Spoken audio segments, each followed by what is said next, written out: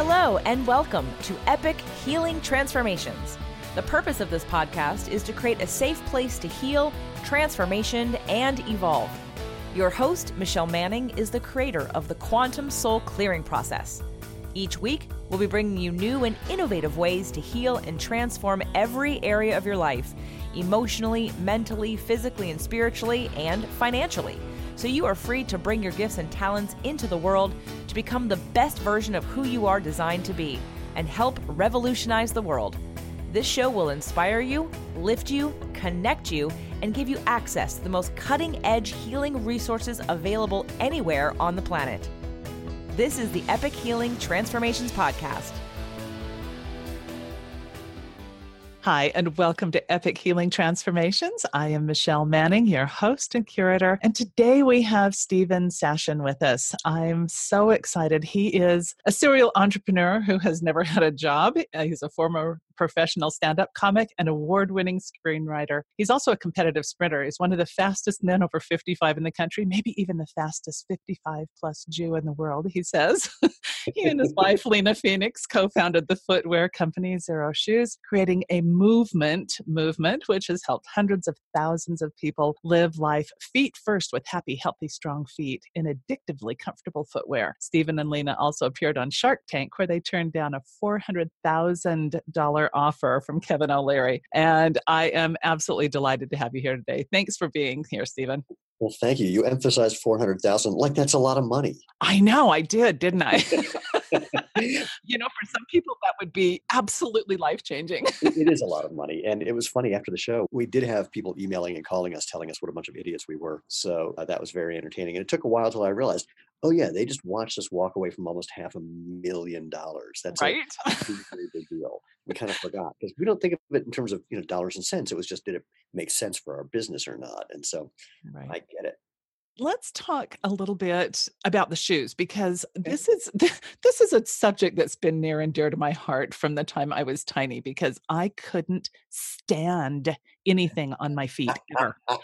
Yeah, most kids are like that. I watched a woman in a store trying to put shoes on, clearly, a child for the first time, and it was like the kid was going to be flayed. I mean, it was incredible. And that's what a lot of us are like. And then at a certain point, mom says, put on your shoes. You just go, all right, whatever. So you are my people, you shoe haters, and people who just want to find something comfortable. I was thinking about this earlier this morning. People spend so much money trying to make their feet comfortable. And mostly what they're trying to do is build a house on a shaky foundation. And the shaky foundation is the shoes that they're starting in. But no one thinks of that because the crappy designs that we've been dealing with for all of our lives and the lives of our parents, typically, it's now been long enough that we assume that, well, that's just the way shoes are. How do I make do with this? And it's just the wrong question. So what is the right question? Because I remember thinking, as I was being forced to put on shoes all those years, I may not live through this. Because, I mean, seriously. No, I get it. Yeah, it was literally like feeling like I was being suffocated. And I would get home from school and those shoes would come off first thing. And I don't care if it was raining. I don't care if it was snowing. I don't care what it was. I was in bare feet. And my favorite thing was to run through the snow in socks. So I wish you'd been around then. I have been that. One day I'm walking into the office and I'm in bare feet, my short pants. I've got a Xero Shoes t-shirt on. My hair was especially large that day. And I catch my reflection in the window and I just stop and I went, oh, I'm that guy. Hilarious. Did not know I was that guy. So I've in fact, I was in Costco recently in a pair of our shoes, and two people stopped me who work at Costco and said, "What are you doing wearing shoes?" So I'm the guy who does barefoot in Costco and barefoot in the supermarket. In fact, if you've never been barefoot on a hot summer day in the produce section of a supermarket where the floor is nice and cold, when the mister goes off, it's like, the adult version of running through a sprinkler. I highly recommend it. It's fabulous, isn't it? And my line is, and if people look at you like you're crazy, that's a good sign, because that's what normal people do when they're looking at someone having fun. And even better, if a kid points at you and says, "Mommy, what's that person doing?" then you know you're on the right track. Exactly. Yeah. So what made you decide to start this movement? Oh boy. Well, it didn't start out that way. It started out with just my own personal experience of, I got back into sprinting when I was 45. So 11 years ago, as of right now, 11 and a half as of right now. And I was getting injured all the time. And a friend of mine who's a world champion cross country runner said, why don't you take off your shoes and run barefoot and see what you learn? And to make a semi-long story, semi-short, I learned why I was getting injured because running wrong in bare feet hurt, and running in any way in regular shoes was leading to those injuries. And I learned how to get rid of those injuries because doing it wrong hurt and doing it right felt good. And that's when my injuries went away. I got faster. I became a Masters All-American sprinter. And I wanted that natural movement feeling all the time. So I made a pair of sandals just with a thin bit of rubber and some string from Home Depot, and laced them up and put them on my feet so I could be as close to barefoot as I could while still getting into restaurants. And that goofy little hobby of, making sandals for people, because more and more people asked for them. One day a guy said, hey, if you treated this goofy hobby like a business and built a website, I would put you in a book that I've got a contract to write. So I rushed home and pitched this idea to my wife, who said that my brilliant idea was in fact horrible and wouldn't make any money. And I'm a good husband, so I agreed. And then after she went to bed, I built a website. So just like a man. I tell you, you guys are awesome. I'm not going to argue that point. And it just took off. I mean, there were a lot of people like you who just hated shoes, or people who just never found comfortable shoes. And then what started out as just selling a do-it-yourself sandal kit has turned into now this whole footwear line of casual and performance shoes and sandals. And so what evolved really is just my thinking and my realization that the footwear industry, the way I like to say it is, it's a shame that shoes don't kill people. Because if they did, we would have a case on our hands like the R.J. Reynolds tobacco situation, where finally people see the truth. Because footwear companies know that the design of their shoes is not only not helping people, but often hurting people. And they can't do anything about it because it would be admitting that what they've been saying for 50 years is a lie. So the more you understand natural movement, the more you want to, scream from the rafters. In part because it's a personal thing. I don't like when people make money by lying to other people. Just one of my peccadillos, if you will. Pet peeves is actually what I wanted to say. A peccadillo is a whole other thing. That's a whole different thing. Yeah, I don't know where that came from. And it's really simple. Think of it this way. Name any other part of your body where if a doctor said to you, we're going to have to immobilize that for the rest of your life, you would go, yeah, that makes sense. So, but that's what happens when you go to a doctor and you have back pain, hip pain, knee pain, foot pain, and they say, let's put you in an orthotic that stabilizes your foot and doesn't let it move. Or again, just a regular shoe does the same thing. It squeezes your toes together. It elevates your heel, which doesn't do good things for your posture. You can't bend and flex your foot naturally. You can't feel the ground. That's what your foot's designed to do, to bend, to move, to flex, to feel. And if you don't let it do that, that function tries to move to joints further up, your ankle, your hip, your knee, your back, which aren't made for that, which causes pain. And eventually, if you don't use it, you lose it. And what that means when it comes to your feet is when you're an elderly person, you start shuffling around. And what that means for many people, including both my dad and my mom, both my dad and my mom tripped, fell down, and broke their hip. My mom is alive a year and a half later. My dad died 2 weeks after that happened. Oh, so it's really just something that my wife and I feel incredibly strongly about, that we want to make natural movement the obvious choice, the way that natural food is. We want to get big companies to stop lying. And every time they come out with some magic new technology that, by the way, they never apologize for the crap technology they came out with, the 2 years before. They said it was great. I laugh. Yeah. Sorry. The appropriate response. I mean, it is kind of funny in a sad sort of way, but it also should make people livid. It should make people, want to burn things in the street, because when you get lied to often enough, it eventually becomes, quote, the truth. Right. And then we pass it on to our children and our children's children. And then those big companies don't even need to sell a benefit anymore, because you're doing it for them. You tell people you need arch support, you need motion control, you need padding, you need all these things for which there is zero evidence. Conversely, tons of evidence about how natural movement is good for you that you'll never hear because it's not coming from billion-dollar companies. So what are some of those benefits? Because I'm thinking back to when I was first diagnosed with rheumatoid arthritis, and what I first noticed was how bad my feet hurt. Yeah. And interestingly, I mean, I'm just having this aha moment. I had just bought a pair of new tennis shoes that were much more stiff. Mm-hmm. And my feet have not been the same since. And I have just thought it's because of the rheumatoid arthritis diagnosis. But now I'm beginning to wonder. Yeah, get out of those. So the benefits, I'll start with the simple thing. Strength solves a lot of problems. Right. And if you put your foot in a cast or your arm in a cast or any part of your body in a cast and don't move it, it gets weaker. And Right. if you use it, it gets stronger. That's the only way it gets stronger is by using it. And so that's the fundamental, simplest idea. And most footwear is like putting your foot in a cast. Or think about shoes where they're pointy toed and that's not the shape of your foot. No. Squeezing your toes together means you can't use your big toe, which is what you need to do to engage your arch. If you can't engage your arch, it gets weaker. Even if you're not using arch support, it gets progressively weaker because you just can't use it. There's some research that's come from Dr. Irene Davis at Harvard and Sarah Ridge at BYU, Isabel Sacco in Brazil, and a number of others that show a couple of things. One is just being able to use your feet in a pair of shoes that are truly minimalist, like ours, and like a company called Vivo Barefoot, and like some of those 5-finger shoes, but not all of them. And I'm not necessarily recommending them just because, who wants to look like a gorilla? And they never fit me. If they had fit me, I would have never started this company, but that's a whole other story.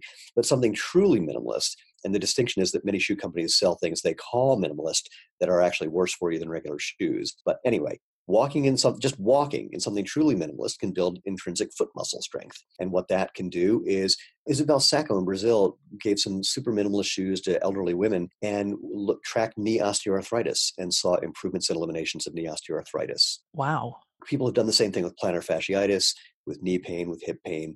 Mostly what the researchers try to do is measure things that are really, really simple to look at and not extrapolate too much. So they just look at things like foot strength.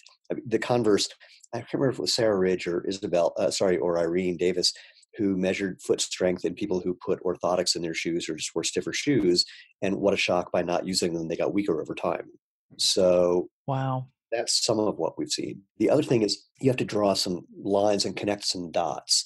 And they've done a number of animal studies showing that if you just basically put force on a joint in an animal's body, it develops arthritis. Right. And in humans, the easiest way to put force through your joints is, ironically, wearing shoes with a bunch of padding. Because the more padding you have, the more your brain tells your body to hit the ground harder because it needs the feedback of what's going on with your feet. And when you have a bunch of padding under your heel, the only way your heel can land is with it in front of your body. And when it's in front of your body, your leg is more straight. So the force goes right up through your ankle, your knee, and into your hip and your back. When you're in something where you don't have that padding, you actually use the muscles and ligaments and tendons in your body as the natural springs and shock absorbers they're meant to be. And that force goes away. So that brings up a question then. If you have current knee or foot or back or leg pain, do you think that going to a more natural, even barefoot or using a shoe like yours, does that help cure it? I don't want to use the C word because, that tends to get us in a lot of trouble. But can it begin to reverse those conditions? And again, I'm not a doctor, nor do I play one on the TV or podcast. I know. So I can't say that either. But this is where Irene Davis and I have kind of comical arguments. She says what you need to do first is foot strengthening exercises. And you can find those online. It's pretty simple. Just to build up enough strength to then start working your way slowly into being barefoot and spending more and more time that way. I say just start with a very small amount of being barefoot and build up your strength that way, or barefoot or in our shoes if barefoot is not appropriate. So it's kind of 6-1. It's kind of like you don't want to go to the gym and just do an hour's worth of bicep curls. You want to do a set of 10 and then come back when you're not sore and then do an 11 and then, wait till you're not sore again. So either way, you're slowly building up strength. If you think of it, if you've been in a cast for years and years and years, it's going to take you a little bit of time to build up that strength. But using that analogy, imagine that you actually break your arm, you put your arm in a cast. When it comes out, you have two choices. You can keep it immobilized for the rest of your life, or you can do some strengthening exercises, and in a relatively short period of time, you're back to normal. Same thing with your feet. It's going to take a little bit of time, but once you do, you have what can be strong, healthy feet for life. Oh, that's awesome. That is awesome. Again, just thinking about my own feet things that are going on, and I'm like, I have so got to get a pair of these shoes. So before we started this podcast, I'm going to switch directions here slightly, because one of the things that we talk about here on Epic Healing Transformations is people's stories of overcoming something difficult. And I said to you, I'd love to hear your dark night of the soul. And there was this pause, and you said, I said, I was thinking about this for some unknown reason over the recent days, and I don't think I've had one. Or if I have, I've so reframed whatever the experience was that I can't relate to that in a certain way. I mean, I understand it and I get it, right. But I also, the most traumatic things that ever happened to me, when I really looked at them carefully, the trauma falls apart. And I'll give you a weird example that I don't talk about very often because it doesn't occur to me. Um, I love when people tell me their secrets. Well, it's not much of a secret, but it's just something that I don't really talk about very much. Right. So back in 1989, I happened to be in China during the Tiananmen Square massacre. Mm. And more than being in China, I got shot at and captured in a shooting spree and taken back to the square with 6 guys pointing machine guns at my head, trying to decide who was going to pull the trigger. And Yikes. that's what most people do, is react the way you just did. And that's kind of what I did too. Actually, here's where it gets interesting. There are 2 components. The first is that for a year, well, obviously I didn't get shot. What happened was eventually, after it was my best friend and I, and eventually they realized that we were neither Chinese nor reporters nor spies, and let us go. And we went running back home. Our bicycles had bullet holes in the tires. I was all scraped up from when I hit the pavement trying to avoid bullets coming from behind me, which, by the way, just sounds like popcorn. It's a very weird experience where part of my brain is going, God, that doesn't sound like much. And the other part of my brain is going, shut up. Run. So anyway, it was a very traumatic experience for me for years, especially on the anniversary of the event, or if I saw things that reminded me of it, or once I was on a subway and someone bumped into me with a tennis racket. The tennis racket hit me in the side the way a gun butt had hit me in the side when they captured me, and I would have these experiences from that. But some number of years later, not very many actually, I really looked at the situation very, very slowly, like one frame at a time. And the reality is that there was a bit of fear at first. And then I kept having the thought, if I'm going to die, I want to know that I'm dying. I just want to have some awareness right before it happens.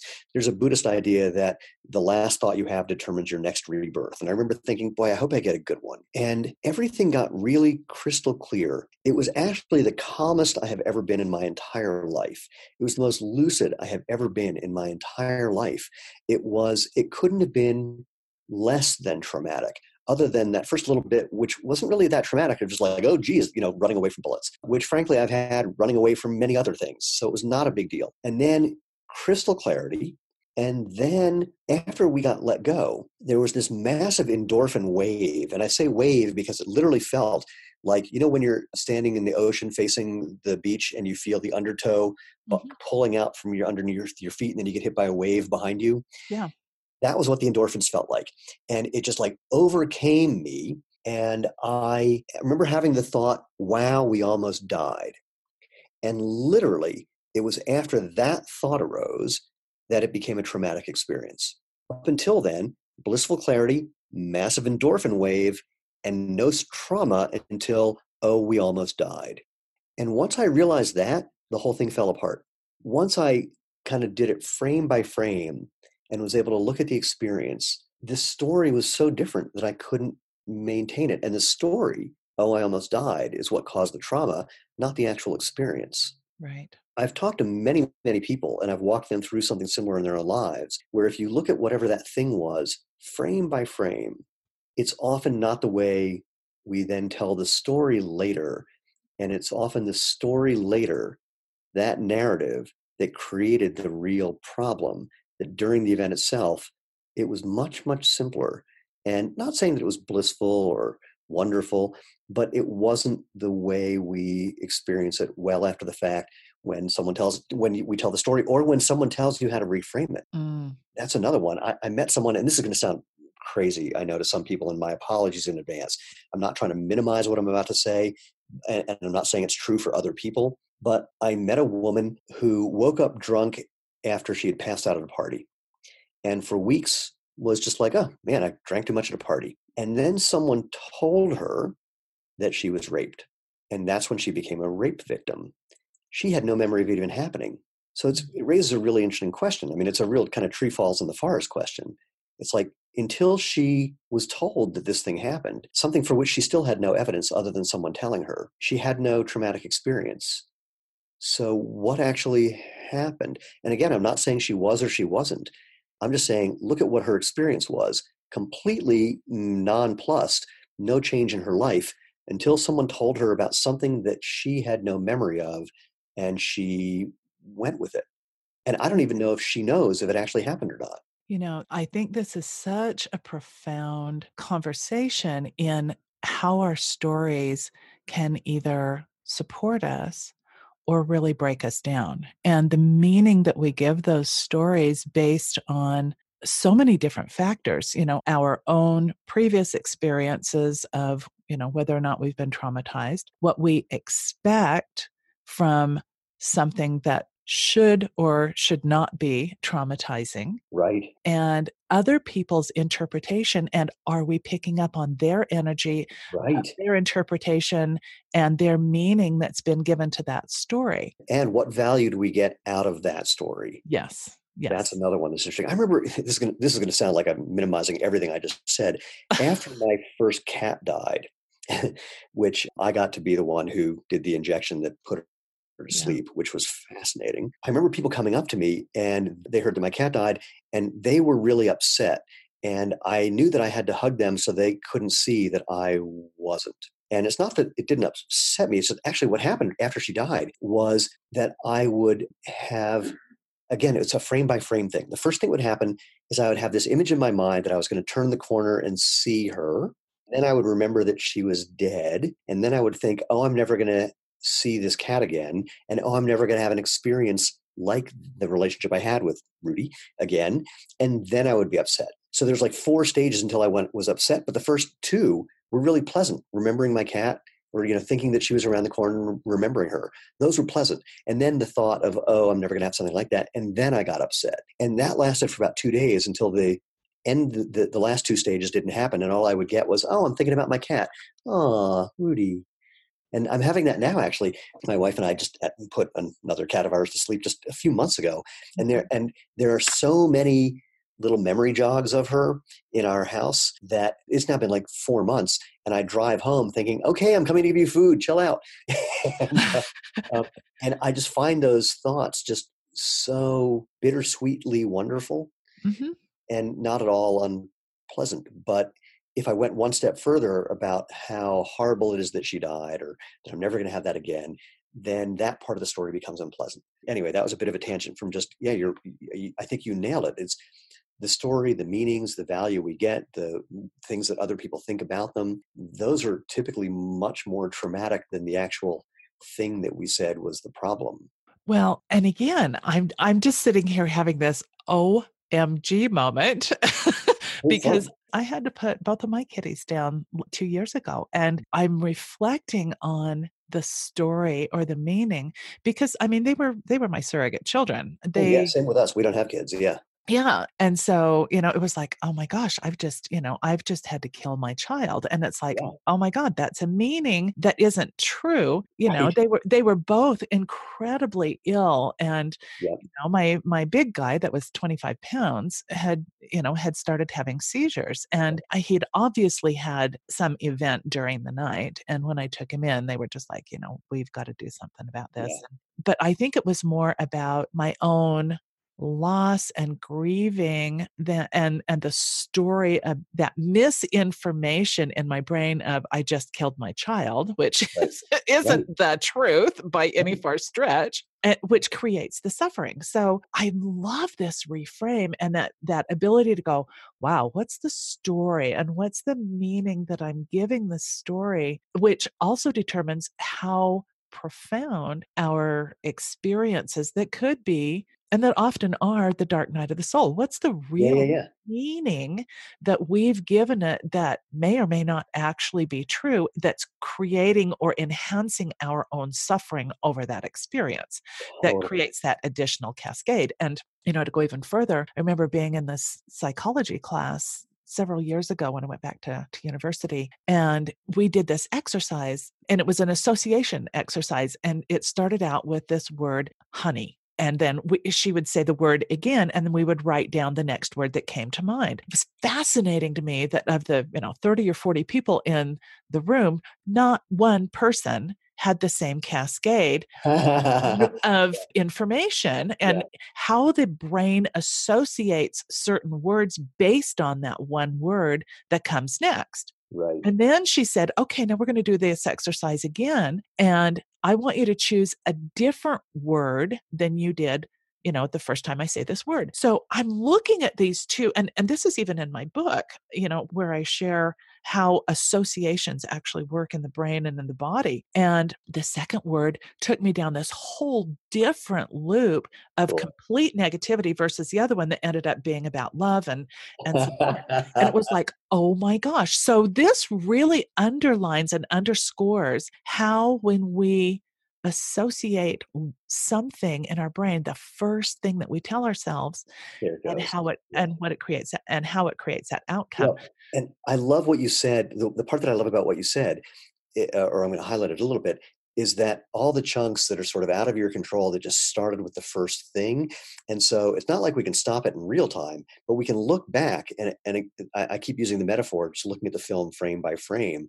And Right. if you're really attentive, you might even notice that the first thing you came up with wasn't yours either, just showed up out of nowhere and you went with it. Right. And where did that come from? Is Right. the other piece, Right. Is that from the collective? Is it from the person we were with? Is it from, something generational? What is that? You want to hear an embarrassing story about that? I would love that. I knew you would. So there's a psychological concept called priming. And the way priming works is that there's something that, you don't really even notice, but it kind of sets you off in the way that you're describing down this path of associations. And one of my favorite examples of priming is an experiment that they did where they brought in college students to do a word memorization test.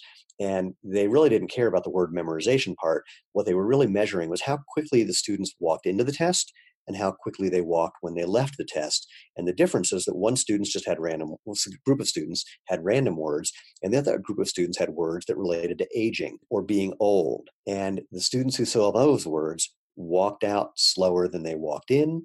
The students who saw the regular random words walked out at the same pace they walked in. So just thinking about those words changed their behavior in ways that they had no idea. So here's the embarrassing one. I live in Boulder, Colorado, which is, let's just say Boulder is very diverse. There's all different kinds of white people. Oh, yes. And, you said it correctly. when I moved here from New York City, my joke was I moved to Colorado because I wanted to meet the black guy. And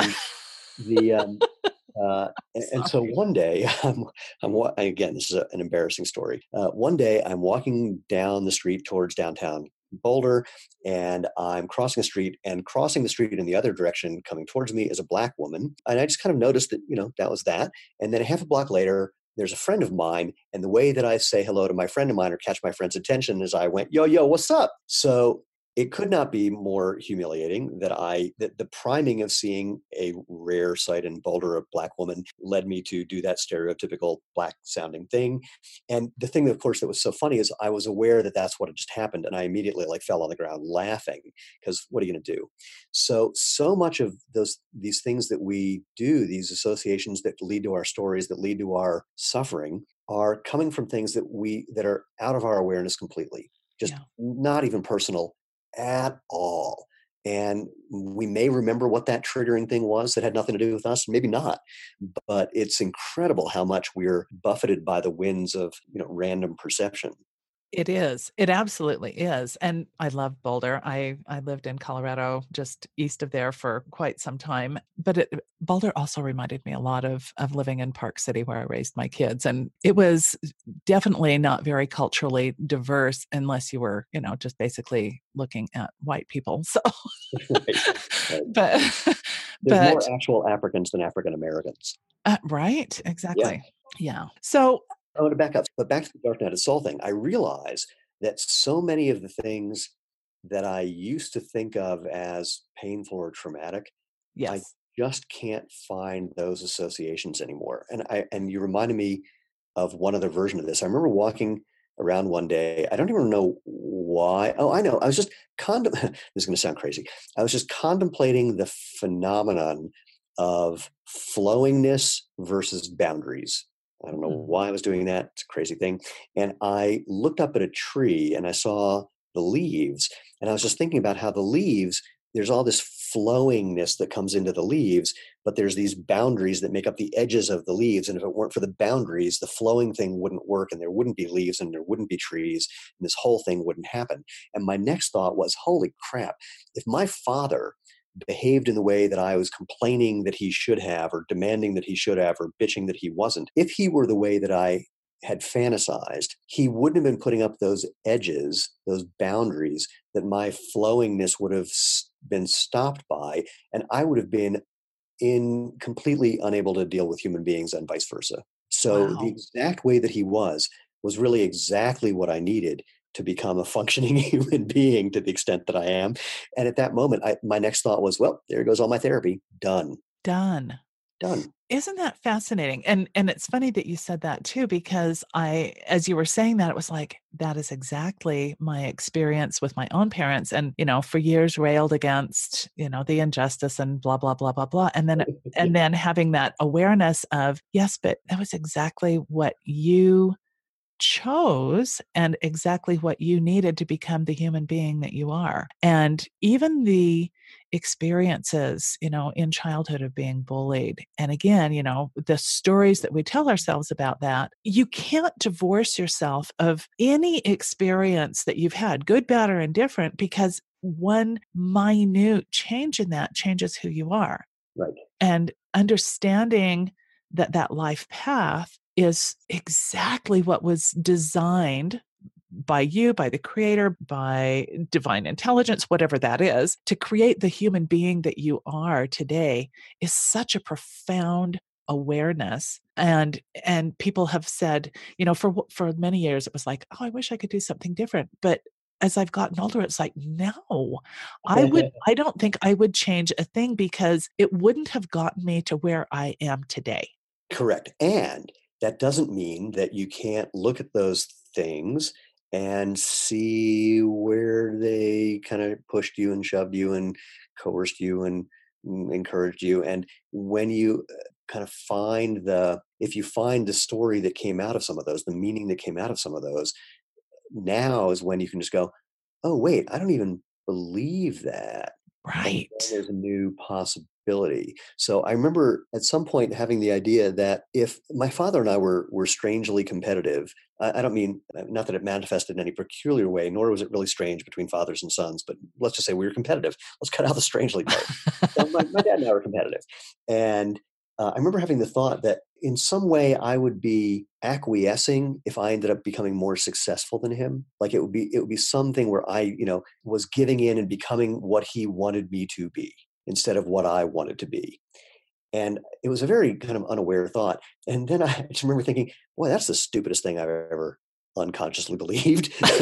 So, because actually he would be thrilled. He would ask me for money, and it would be other kinds of hassles. But whatever. I mean, he would the first thing he would have would be thrilled, and then competitive, like damn him, and that would have been fine. So that one ended. Or the one that's like creating a whole new reality.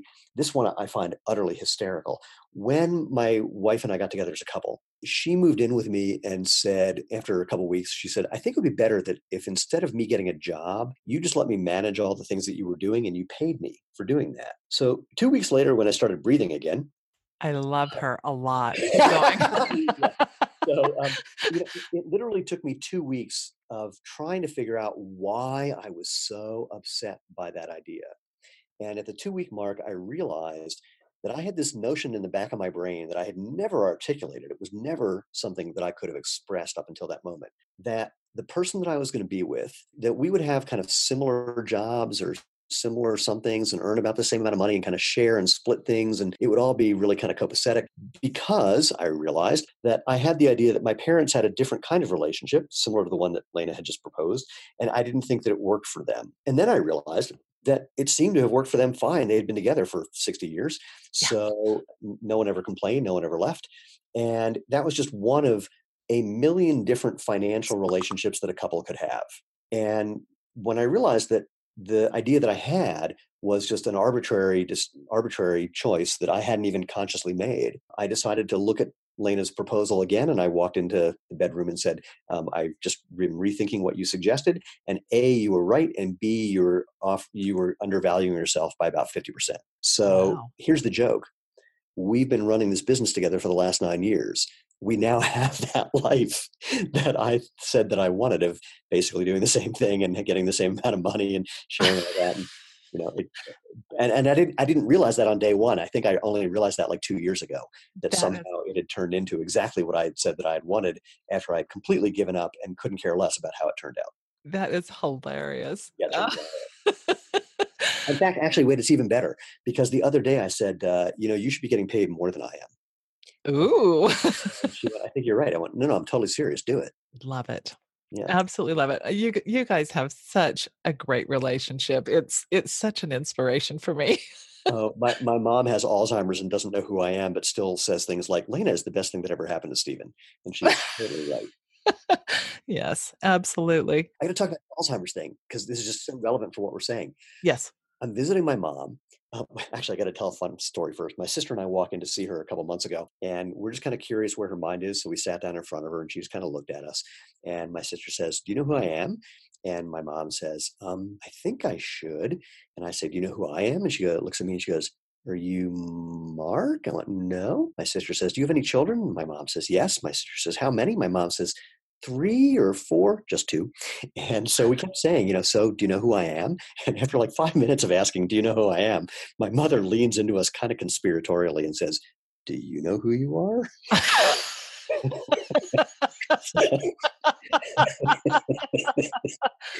love that. Good.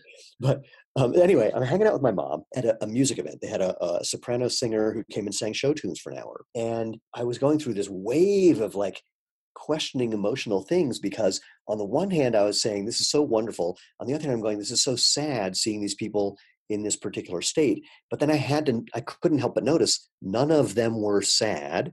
And then I thought, oh, but if it happened to me, but then I had to remind myself, none of them know they have a problem. Right. And so if it happened to me, I wouldn't know I had a problem either. So where's the sad part? And I couldn't find it. Again, going back to the meaning that we give Right. circumstances. Yeah, that was it.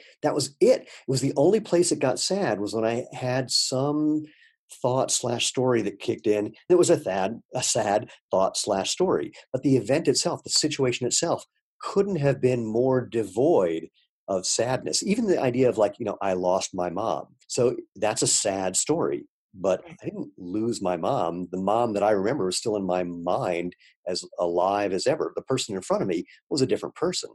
Right. No deal. Yeah. And I think this is a really important distinction to make, especially, I mean, my mom is also she has dementia, and my dad is starting in with it as well, because he's had a couple of strokes. And so I think this story is such a powerful example of the meanings that we give things based on our own Something story, perspective, something. And maybe we don't have to feel, that grief. I don't know. I think you've said something so profound today that is, I'm going to take this and really think about it. And I hope that our listeners do too, because this is such a huge piece of information. I have a prediction that some people are going to find this really offensive They and probably really will. annoying, and want to prove that in many, many ways that I have my head completely up my butt. And that's cool. And I'm not saying that anyone should do what I'm about to say, but if that's your response, then what's happened is it's kicked up some thought/story that you have about whatever situation you're in, where it seems more important to hold on to that than to investigate. I'm not saying you have to get rid of it. I'm not saying you shouldn't be sad. I'm not saying you shouldn't be upset at things that happened, or forget that they happened, or think that they're all wonderful and the best thing that could have happened to you. It's none of my business. All I'm saying is, if it's upsetting, could be really interesting to set the story aside for a second, just to look at it like as clinically as you possibly can. No adjectives involved. Just like if you were watching a movie of it and it was a silent movie and you were from another planet, what would you be seeing and what do you discover? Because it's not like I don't sometimes feel sad about the loss of my mom, whatever that means, or my cat, or previous relationships, or, not be upset about some memories that I have about things that happened with my dad. But if anything, if they come up, and I will confess that it's very rare, they just don't stick. They just don't have a thing. It's not denying reality. It's not. Sorry, wait. One of the ways that Lena and I got together before we were a couple, we were having. She was really mad at me about something, and I said, "Why don't you just tell me, Stephen, you are," and fill in the blank with all the horrible thoughts that you currently seem to have. and I don't remember all of them. In fact, I only remember one. She said, "Well, you think you're spiritually superior to me," and I said, "Oh my God, I totally think that. I'm not saying it's true. It's just that because I've done all this meditation and all these things and blah, blah, blah, that's why I would come to think that." I never articulated that thought, but yeah, I would agree that I do think that. And for all I know, you're the Buddha. So I have no evidence for this. My apologies if that came out in some way that's really unpleasant, but the FYI. And she's like going on and on and on with all these really unpleasant things. And at one point she says, "Why are you not getting upset?" And I said, "Well, for one, you haven't said anything to me that isn't a thought that I've had. So why would I argue with you? Even when you're saying things like, you're arrogant. It's like, oh my God, you have no idea how arrogant I am in my own head. And I wish there was something I could do about it, but I haven't found a solution to make that stop. So, my apologies, but man, you were totally right."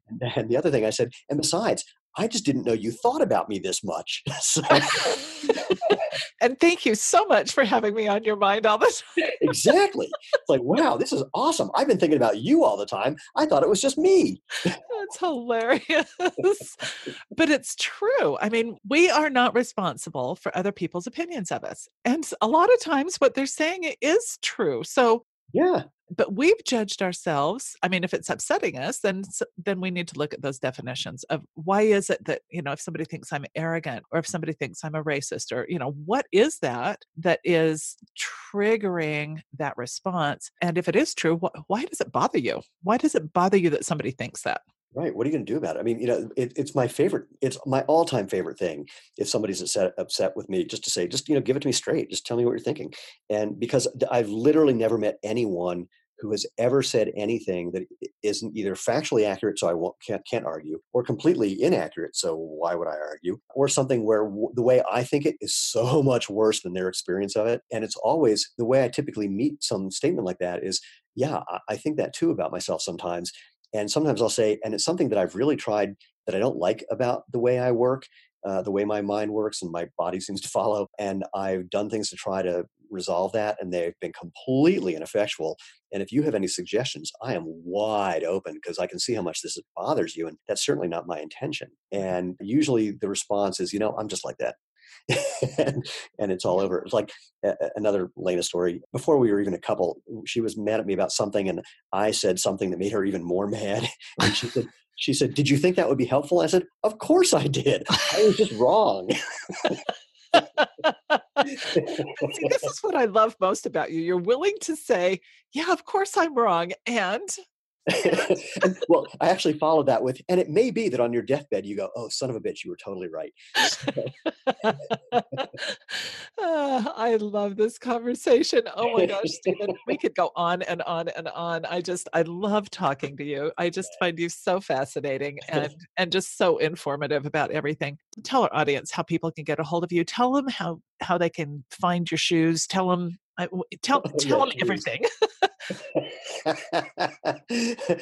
I got to tell you, it really is kind of funny that there really is a through line between what we've been talking about for God knows how long it's been and footwear. And again, I think the thread that led us here is what's true. Yes. You really just cut through all the propaganda, what's true.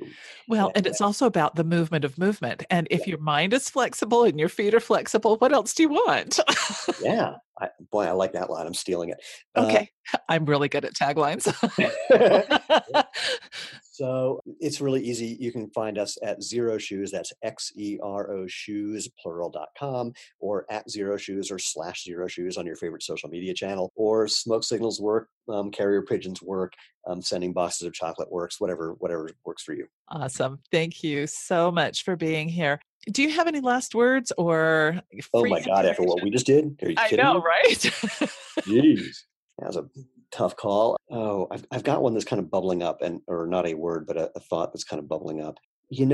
When we think about everything we just talked about, I think there's one of the other through lines is that there's nothing that is fundamentally trying to make you miserable, that's trying to hurt you, whether it's your own mind or another person. Look, even if someone is literally trying to hurt you, and I've been in that situation, often what they're really trying to do is stop some pain that they have, and they just don't know how to do it some other way. Again, I'm not excusing anybody, not trying to diminish anybody's experience of that. But I guess the simplest thing is, what does it look like if we just take a moment and put the story aside, get rid of the adjectives, be kind to our own thinking, and start there and see where that leads. That doesn't mean you stay somewhere that you don't want to stay, that you hang out with someone you don't want to hang out with. It may be that you're able to leave in a way that is as kind to everybody as humanly possible. And boy, that would be an incredible world to live in.